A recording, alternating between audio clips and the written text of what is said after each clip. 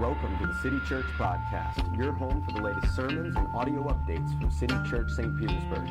We meet each Sunday at 10:30 a.m. at 1211 First Avenue North on the 3rd floor.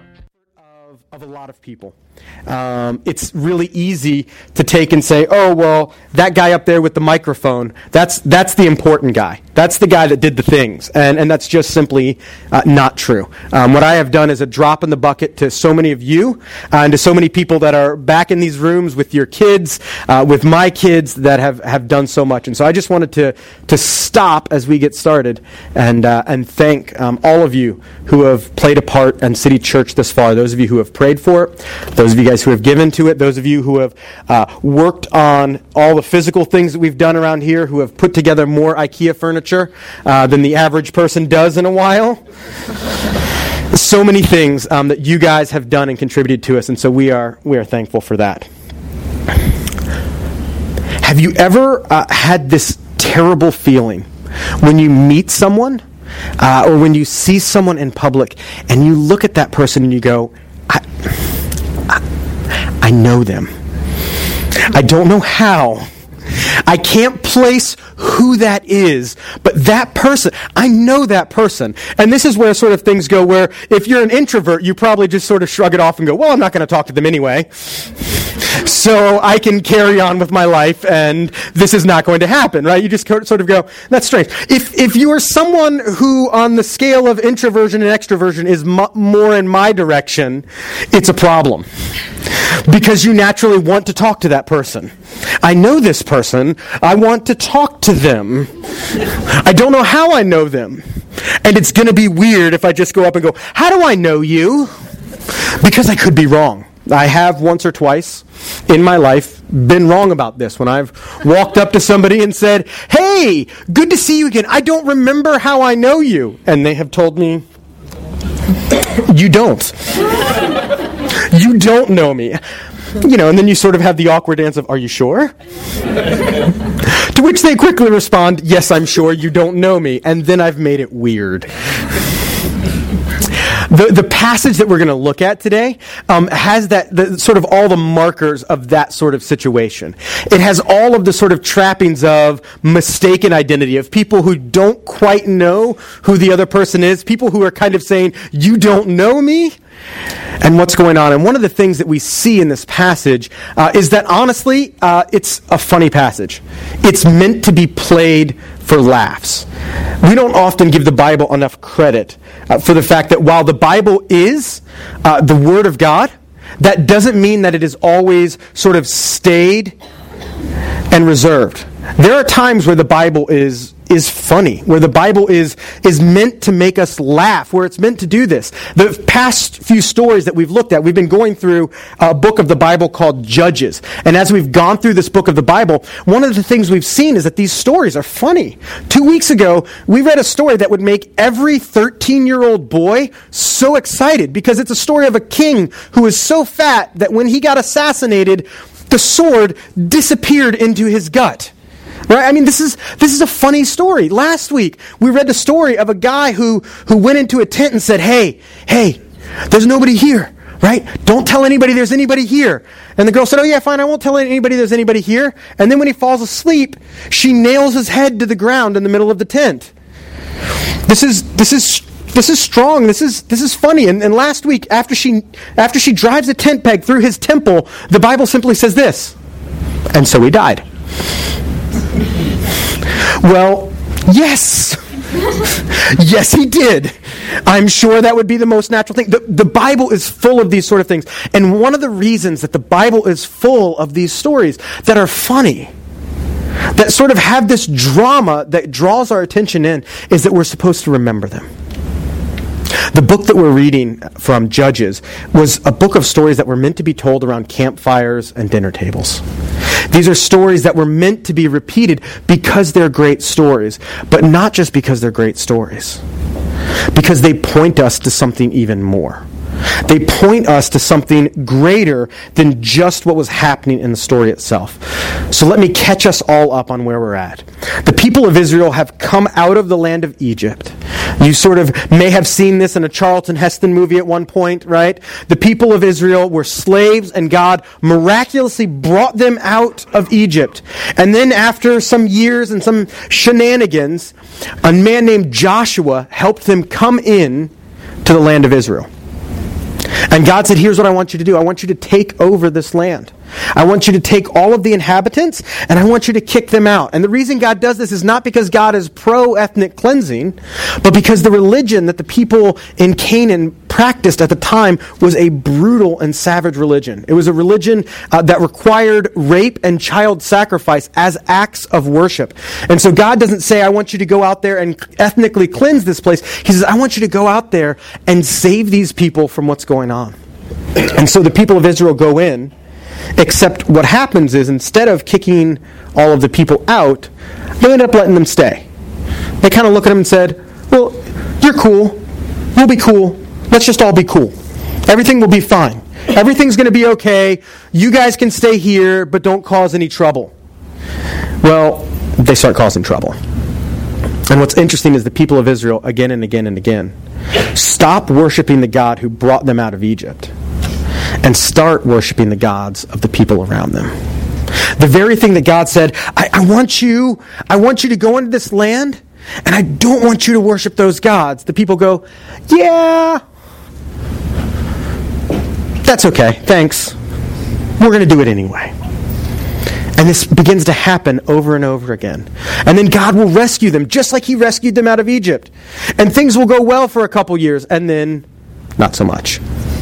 And it keeps happening over and over. And so this is about the fourth or fifth time in the past 100 years of the people of God's history that they've gone through this, that they have gone through this cycle. And so this time, things are going to be a little bit different. So here's what I want to do. I'm going to read the first 24 verses of Judges chapter 6. And one of the things we do here at City Church is we stand up when we read. If you have your Bible or a Bible app, you can look along with us. If not, we'll have it here on the screen. So if you would, let's stand, and I'm going to read Judges chapter 6. The people of Israel did what was evil in the sight of the Lord. And the Lord gave them into the hand of Midian for 7 years. And the hand of Midian overpowered Israel. And because of Midian, the people of Israel made for themselves dens that are in the mountains, and caves and strongholds. For whenever the Israelites planted crops, the Midianites and the Amalekites and the people of the east would come up against them. They would encamp against them and devour the produce of the land as far as Gaza, and leave no sustenance in Israel, and no sheep or ox or donkey. For they would come up with their livestock and their tents, and they would come like locusts in number. Both they and their camels could not be counted, so that they laid waste to the land as they came in. And Israel was brought very low because of Midian. And the people of Israel cried out for help to the Lord. When the people of Israel cried out to the Lord on the account of the Midianites, the Lord sent a prophet to the people of Israel. And he said to them, Thus says the Lord, the God of Israel, I led you up from Egypt and brought you out of the house of slavery. And I delivered you from the hand of the Egyptians and from the hand of all who oppressed you, and drove them out before you and gave you their land. And I said to you, I am the Lord your God. You shall not fear the gods of the Amorites in whose land you dwell. But you have not obeyed my voice.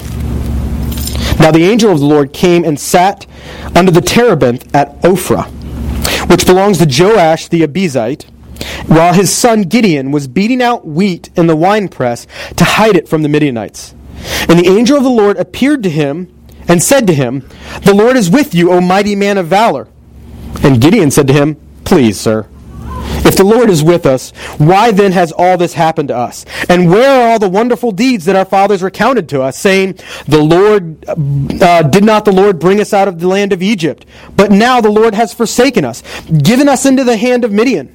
And the Lord turned to him and said, Go in this might of yours, and save Israel from the hand of Midian. Do I not send you? And he said to him, Please, Lord, how can I save Israel?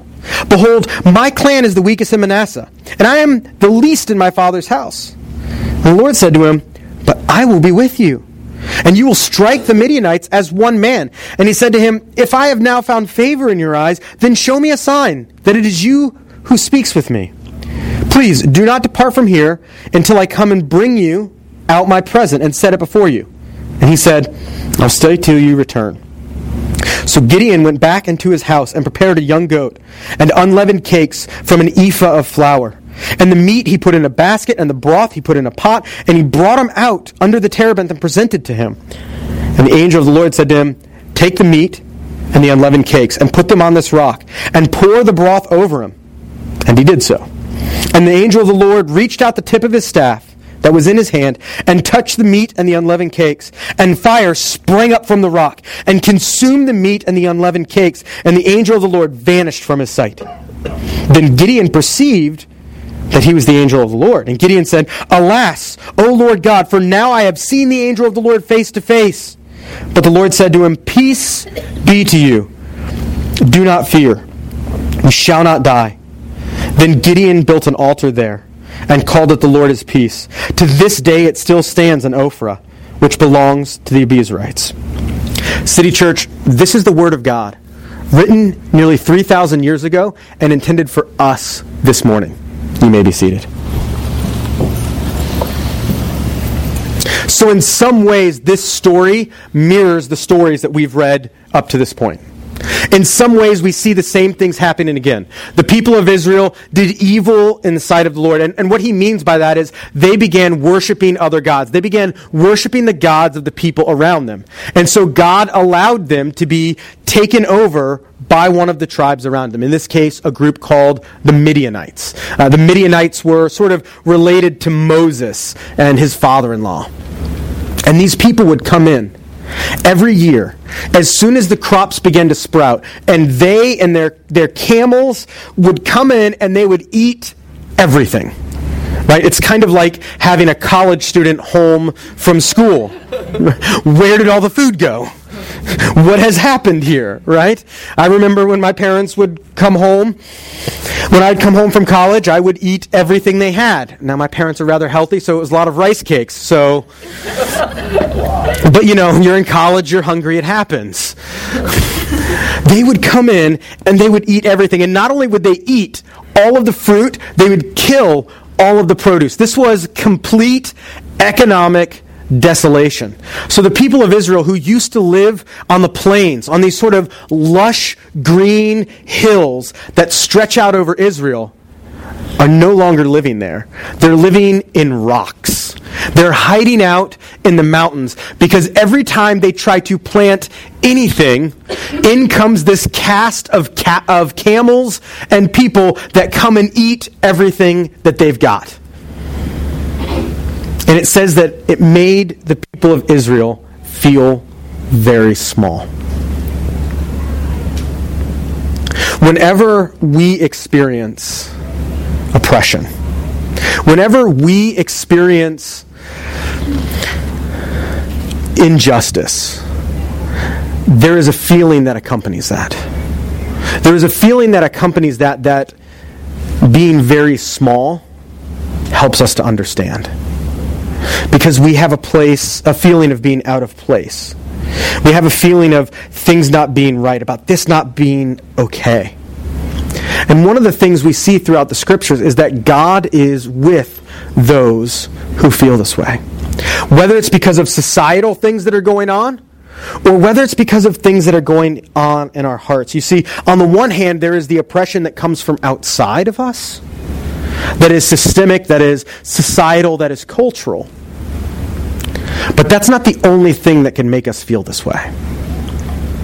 There's something else that most of us are familiar with that gives us this same feeling. And that's guilt and shame. You see, no matter sort of what our religious beliefs are, no matter whether we would call ourselves a Christian or not, it's sort of part of the human experience that we have this feeling of guilt and shame. Guilt for the things that we've done, for the things that we haven't done. Shame for the things that have been done to us, for the things that we wish we could forget. And when we allow ourselves in the silence of a moment to remember those things, to think about those things, what we end up feeling is small. What we end up feeling is oppressed. And so this is what's happening to the people of Israel. And in a lot of ways, we find ourselves in the same spot that they are. We don't always feel great about life. More often than we want to admit, we feel small. And what this passage is going to show us is that far too often, you and I don't realize how bad we need rescued, and we don't realize how God is with us. So the people of Israel feel this way. They're being oppressed. And they cry out to God. They say, God, come and save us. And God does something different this time than he's ever done before. Before, when the people cried out and said, God, save us, he said, okay, here's a guy that's going to help you. Okay, here's a girl who's going to rescue you. Okay, I'll take care of it. In this case, the people of Israel cry out, they say, God, we need your help. And he says, I've got something for you. I've got a sermon for you. You can almost hear the people of Israel kind of grimacing, going, not what I was hoping for, God. Every day, I try to go down and plant crops. Every day, these camel riders come in and eat my crops, and you want to send a prophet to give me a sermon. Hard pass. Thank you, no thank you. Why? I mean, how many times when we are stuck in life, when we are having a hard time, and we cry out to God, and God sends us someone who tells us something from the Bible, do we want to go, no. I don't want that. The reason is because you and I and the people of Israel, they didn't want God. They didn't want God who brought them out of the land of Egypt. They wanted a divine friend with benefits. That's what they wanted. They wanted someone they could call on a moment's notice that would come and make them feel better. That's what they want. God, the camel riders are eating all of our food. Fix it. And God says, here's what I want you to do. Believe in what I've done before. No. Stop trying to bring a relationship into this mess. We had an agreement. That's what this text line is for. Right? They wanted, to borrow from Drake, they wanted hotline bling from God. I'm sorry. I'll show myself out. That's dad. That's a terrible dad joke. I've got you. I understand. No, but think about how often that's the way that we treat God.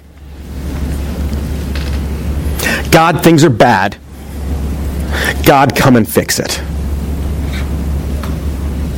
God, I can't deal with what's going on right now. Just fix it. I'm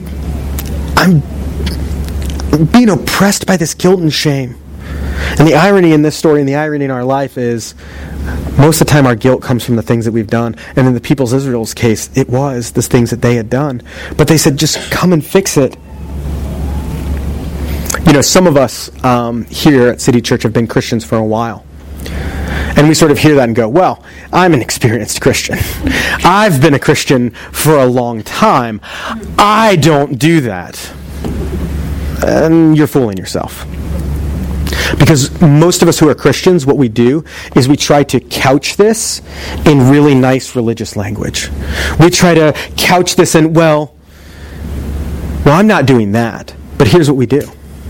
We say, God, look, I went to church this week. I gave some money.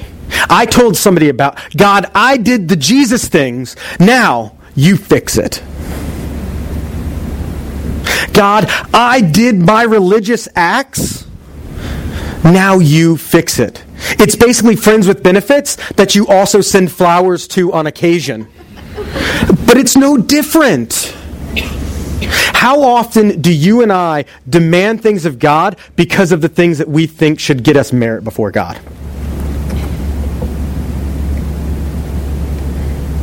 And we approach God in the same way. But what we need is to actually experience rescue. The reason God sent a prophet, sent a sermon to these people, was because he knew something. They weren't asking for forgiveness. They weren't saying, God, we have worshipped these other gods. We have abandoned you. Forgive us. God, we want to restart our relationship with you. We want to get back to the way things were. No, they said, no, God, just fix it. What they were saying was, we need rescue from our physical circumstances, but internally, in our heart, in the stuff that we've got going on inside, the stuff that bothers us in the silence, don't talk to me about that, God. I'd rather not talk about that. Our real need is to experience rescue, not just from our problems, but from our guilt and shame. And the prophet is like a surgeon who comes to them and says, this is your problem. This hurts. And so oftentimes what we see is those things that we don't want to talk about are what we actually serve. The thing that causes us the most pain is more often than not what's actually our God. So if we have outrageous reactions when something happens to our spouse, how often is that showing us that what we really love more than God is our spouse? When finances go wrong and we don't have the money we need, how often is it showing that what we really trust in is not what God can provide for us, but in our own strength and money?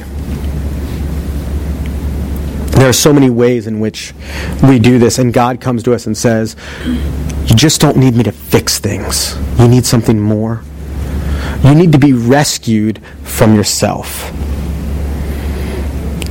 But you know what the Bible never says happened to the people of Israel after that?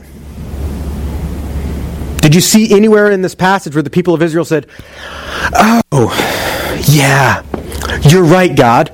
Yes, you're right. No, it doesn't happen. We have no indication that the people of Israel ever actually turned their back on the other gods. But do you know what God does? He says, that's okay.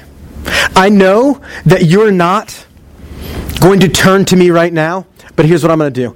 I'm going to rescue you anyway. And so the scene sort of zooms in, where we sort of had this big picture of all of these people, and they're all being oppressed by these people who are riding the camels. And then all of a sudden it zooms in to this one little tree in this little town in the middle of nowhere. And beside this little tree in this little town in the middle of nowhere is a wine press. Think of a rock bowl, right? Probably about 6 foot tall. And inside of this is a guy trying to thresh his wheat. Now I'm told, I've never seen wheat in real life, but I'm told that if you rub it, the little nugget falls off, the little kernel falls off, and the other stuff will fly away. And normally they would just roll big rocks over this wheat, and then the other stuff would fly away, and they could do this, and you did it on a hilltop so that the wind would come and blow it.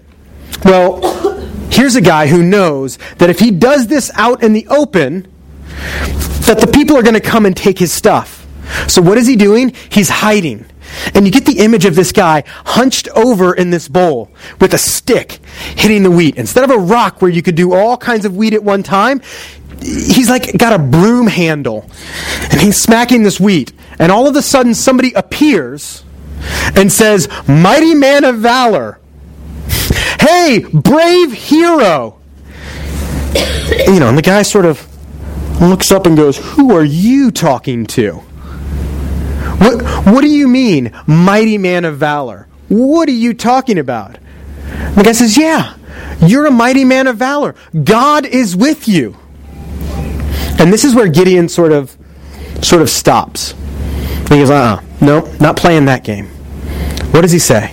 This angel appears to him and says, "Mighty man of valor, God is with you." And he says, "Really?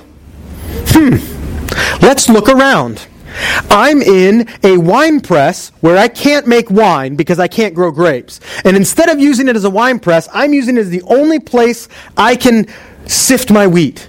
The only place that I can hide to stop these people from eating what little wheat I can grow.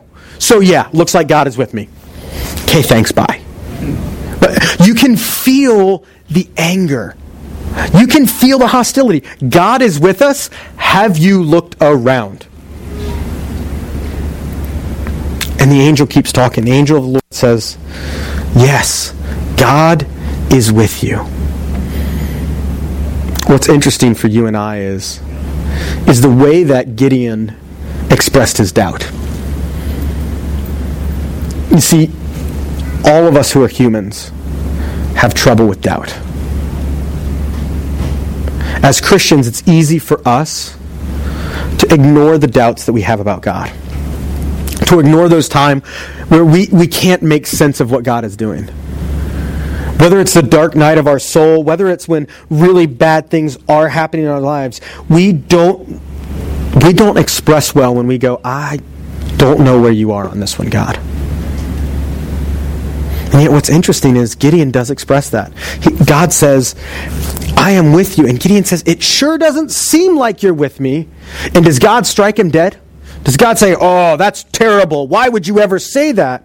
No, he doesn't. And for those of us who are Christians, we probably need to be a bit more honest about those times and places where we go, "I am just struggling to see how God is real in this part of my life." But for those of us who aren't Christians, for those who are sort of checking this out and are wondering about this, what about your doubt?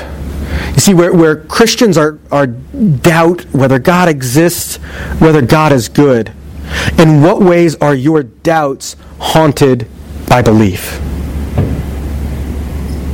See, some people believe that everything is random. That everything that's going to happen just randomly happens. Where's the place for justice there? Where is the place for things to be right and wrong? Do those questions ever nag at you?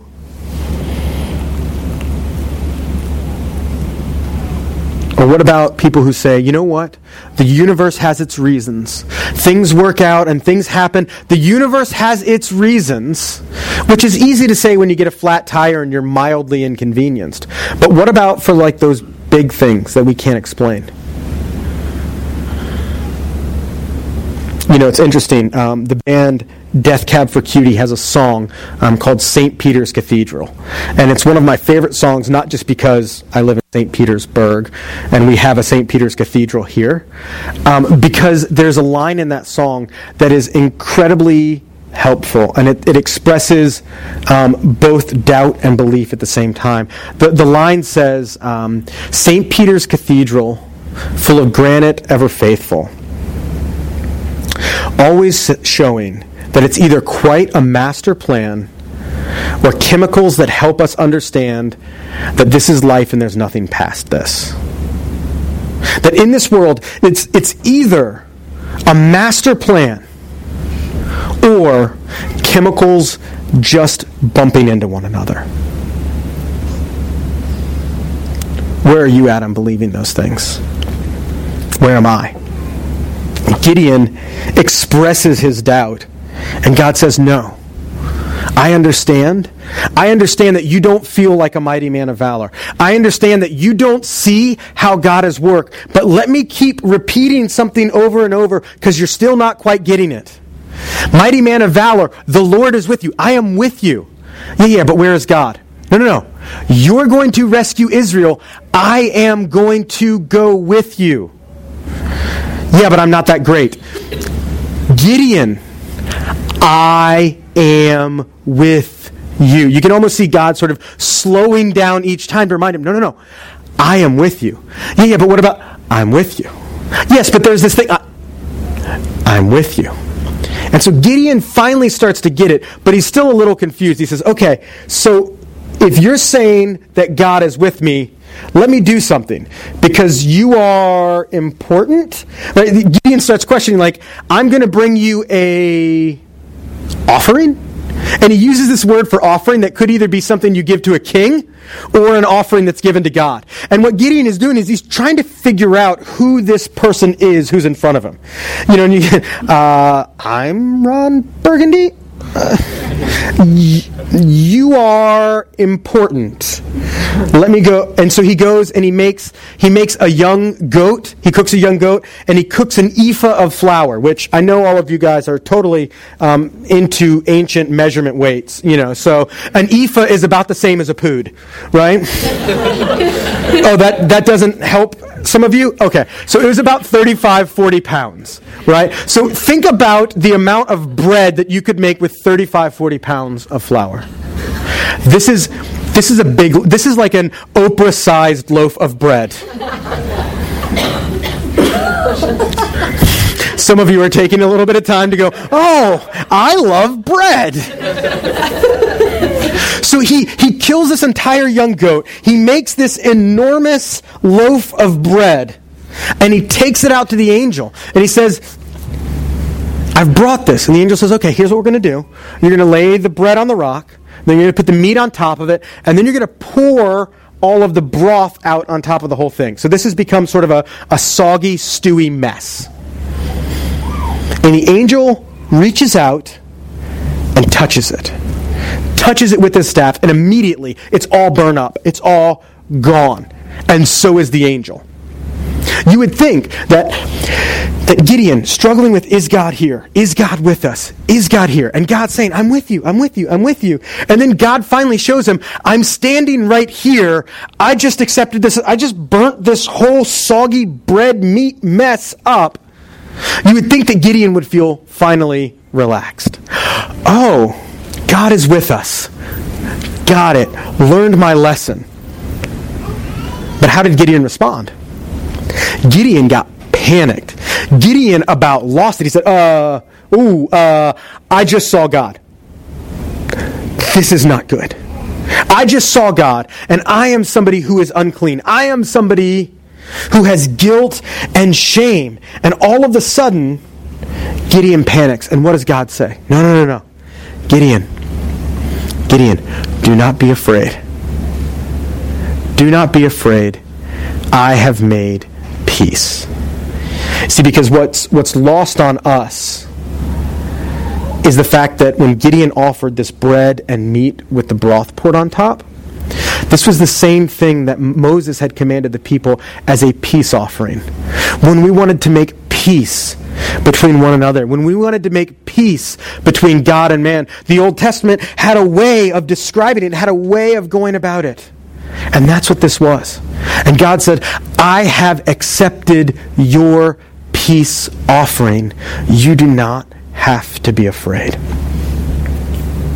And so for those of us who are willing to admit that we have these things that nag us, that we oftentimes feel small because of our guilt and shame, God comes to us and says, I have made peace. I have made a peace offering. But not just one that lasts a little while. Not just one out of bread that gets burned up. I have made Jesus your peace offering. He came and took the punishment that you deserved. He came despite the fact that you are broken, that I am broken. That too often I base my life around how well I think things are going. And there's a nice crowd here, so I'm going to feel pretty good about myself this afternoon. And if there wasn't, I would go home and be upset and might even kick the dog. Far too often, you and I fail to believe that we need rescue and fail to see that God is with us because we can't get our eyes off of this circumstance. And God says to us, I am your peace offering. My body was broken for you.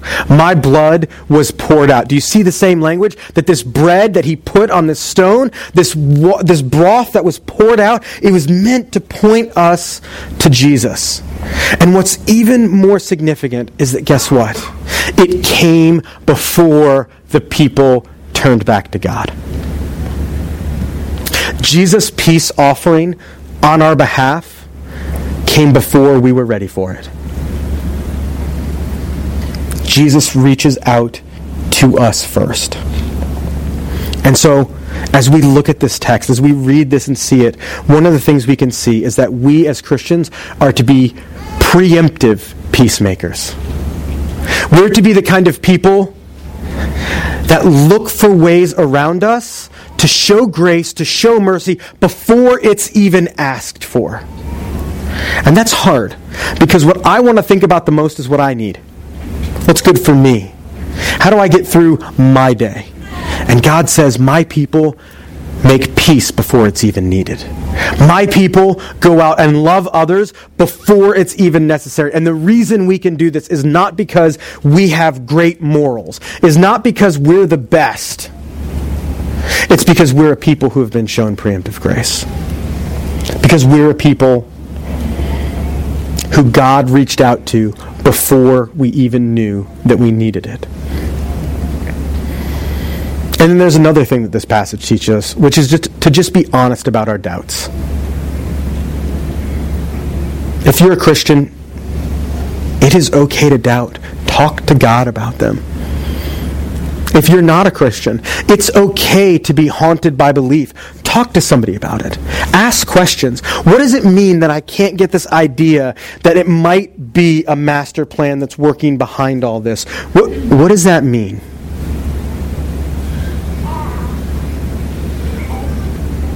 Because Jesus has made peace between us and God before we knew we needed it, in ways far greater than we can believe.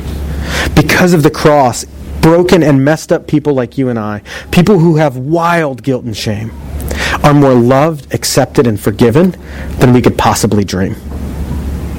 That's the good news here at City Church. That's what we believe can not just change our hearts, but can change the way that we relate to one another. And when we begin to change the way that we relate to one another, our eyes look up from each other and to the city, to the ways that we work, to the ways that we play, to the ways that we engage the community here in downtown St. Petersburg. And that's what Jesus is calling us to. I know some of you guys are here, invited by friends, and we're so thankful for that. We'd love to have you back because we believe that God is taking us, a bunch of misfits, broken people, and saying, come on, I'm making peace in St.